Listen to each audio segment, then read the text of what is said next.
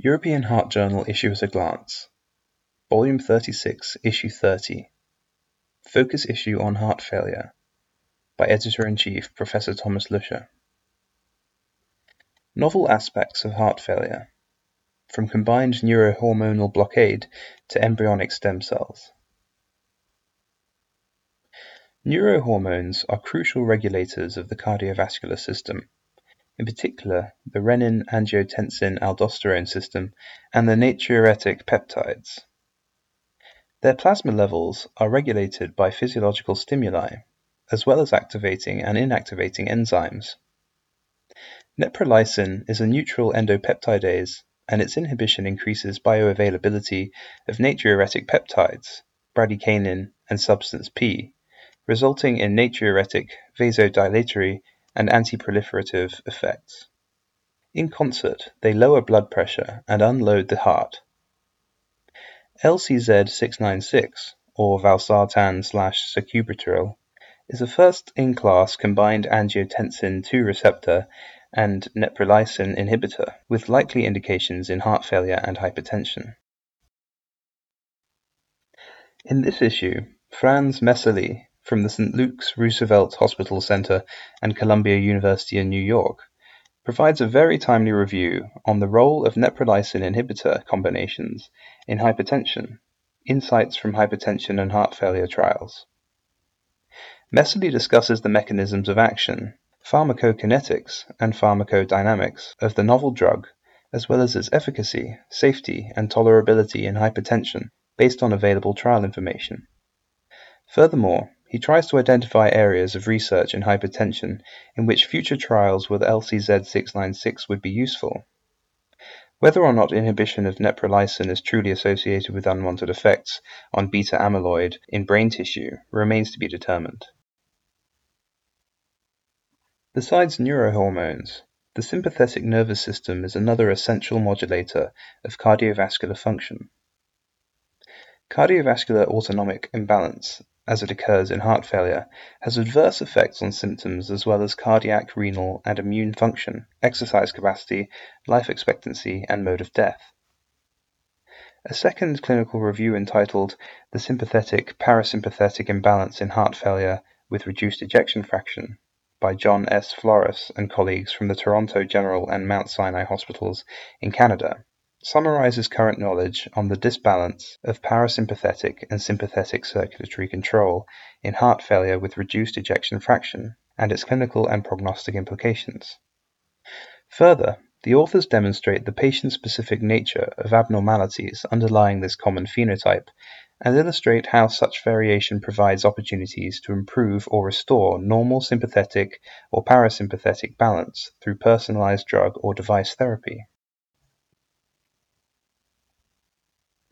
Acute heart failure is associated with a high mortality, in spite of modern management in which emergency physicians, cardiologists, intensivists, nurses, and other healthcare providers cooperate for optimal outcome.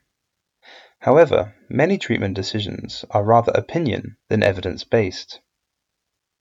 In a comprehensive current opinion paper entitled Recommendations on Pre-Hospital and Early Hospital Management of Acute Heart Failure, a consensus paper from the Heart Failure Association of the European Society of Cardiology, the European Society of Emergency Medicine, and the Society of Academic Emergency Medicine, short version. Alexandre Mabaza from the Hôpital Laribazière in Paris, France, and colleagues provide guidance to practicing physicians and nurses on how to manage acute heart failure in the pre-hospital and hospital setting. Criteria of hospitalization and discharge, and gaps in knowledge and management are discussed in the hope of further homogenizing practice in the future. Cardiac resynchronization therapy, CRT, has revolutionized the treatment of patients with chronic heart failure with reduced ejection fraction and has become a cornerstone in the management of severe heart failure with a wide QRS complex. In ECHO-CRT, a randomized trial evaluating the effect of CRT in patients with a shorter QRS duration, i.e. less than 130 milliseconds, and echocardiographic evidence of left ventricular dysynchrony, The primary outcome of death or first hospitalization for heart failure occurred more frequently in the CRT than the control group. Thus, according to current heart failure guidelines, CRT is recommended in patients with a QRS duration of more than or equal to 120 milliseconds. There is, however, some ambiguity for clinical trial data regarding the benefit of patients with an intermediate QRS duration of 120 to 130 milliseconds. The results of this pre-specified subgroup analysis is reported in the first fast-track paper, The Effect of QRS Duration on Cardiac Resynchronization Therapy in Patients with a Narrow QRS Complex, a subgroup analysis of the ECHO-CRT trial, by Jan Steffel from the University Hospital Zurich in Switzerland. To that end, the authors compared data for CRT on versus CRT off in patients with QRS less than 120 and QRS 120 to 130 milliseconds. At baseline, the latter patients were older, more often men, had larger left ventricles, more likely of ischemic origin. No significant interaction was observed between the two groups for primary or secondary endpoints. However, on multivariable analysis, a higher risk for the primary endpoint occurred in those with a QRS of 120 to 130 milliseconds on CRT on than CRT off, with a hazard ratio of 2.18. However, no significant interaction compared to patients with QRS less than 120 milliseconds randomized to CRT on versus CRT off was noted. The authors conclude that CRT provides no benefit in patients with a QRS duration of 120 to 130 milliseconds. Together with the consistent data from other trials, these results have important implications for selecting patients who will potentially benefit from CRT. These findings are further discussed in an editorial by John Cleland from the University of Hull in the United Kingdom. The second research paper on the effect of the angiotensin receptor neprilysin inhibitor LCZ696 compared with enalapril on mode of death in heart failure patients by Scott Solomon and colleagues from the Brigham and Women's Hospital in Boston expands our knowledge on the effects of LCZ696 in patients with chronic heart failure. The authors provide additional data from a sub-analysis of the prospective comparison of ARNI with an ACE inhibitor to determine impact on global mortality and morbidity in heart failure trial, Paradigm HF, study that randomized 8,399 patients with chronic heart failure with NYHA class 2 to 4 symptoms and an ejection fraction of 40% or less to either receiving guideline-recommended medical therapy or LCZ696. The mode of death was adjudicated by a blinded clinical endpoints committee and was cardiovascular in 81%. LCZ696 reduced the risk of cardiovascular death by 20%. Among the modes of deaths, both sudden cardiac death and death due to worsening heart failure were reduced by LCZ696 by 20% and 21% respectively compared to enalapril. Deaths attributed to other cardiovascular causes, including myocardial infarction and stroke, were infrequent and distributed evenly between groups, as were non-cardiovascular deaths. The authors conclude that LCZ696 was superior to enalapril in reducing both sudden cardiac deaths and deaths from worsening heart failure, which accounted for the majority of cardiovascular deaths. The findings are further discussed in an editorial by John Parker from the University of Toronto in Canada. Although exercise and sport is considered protective and hence is recommended by current guidelines, in rare cases it is associated with sudden death and, particularly in extreme forms, with inflammation, troponin release, ventricular dysfunction, and even sudden death. Intense exercise does put disproportionate strain, particularly on the right ventricle, which may cause proarrhythmic remodeling under certain conditions. André Laguerche and colleagues from the Baker IDI Heart and Diabetes Institute in Melbourne, Australia, address this topic in their manuscript, Exercise-Induced Right Ventricular Dysfunction is Associated with Ventricular Arrhythmias in Endurance Athletes, The authors performed exercise imaging in 17 athletes with right ventricular arrhythmias, of which half had an implantable cardiac defibrillator, ICD, 10 healthy endurance athletes, and 7 non-athletes. Echocardiographic measures included the right ventricular end-systolic pressure area ratio, right ventricular fraction area change, and systolic tricuspid annular velocity, right ventricular S.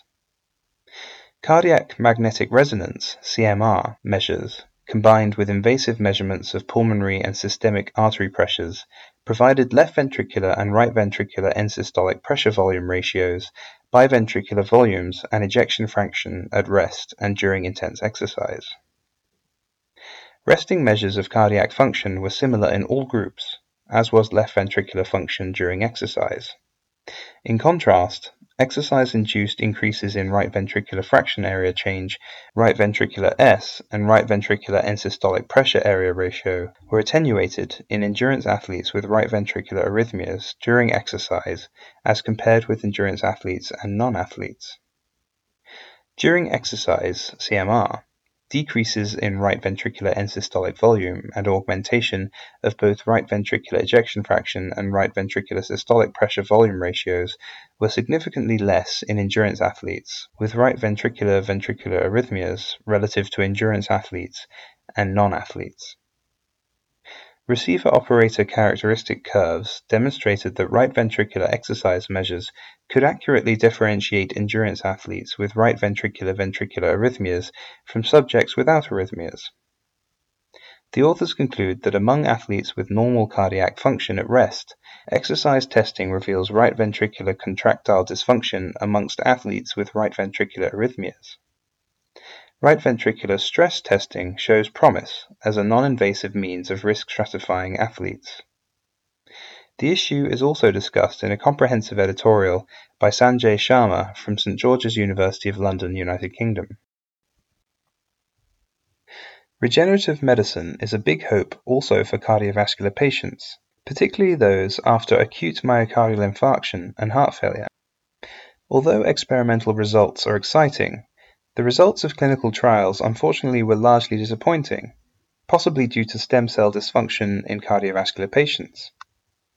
Thus, embryonic stem cells committed to a cardiac lineage might be more effective in improving cardiac function than those featuring an extracardiac phenotype.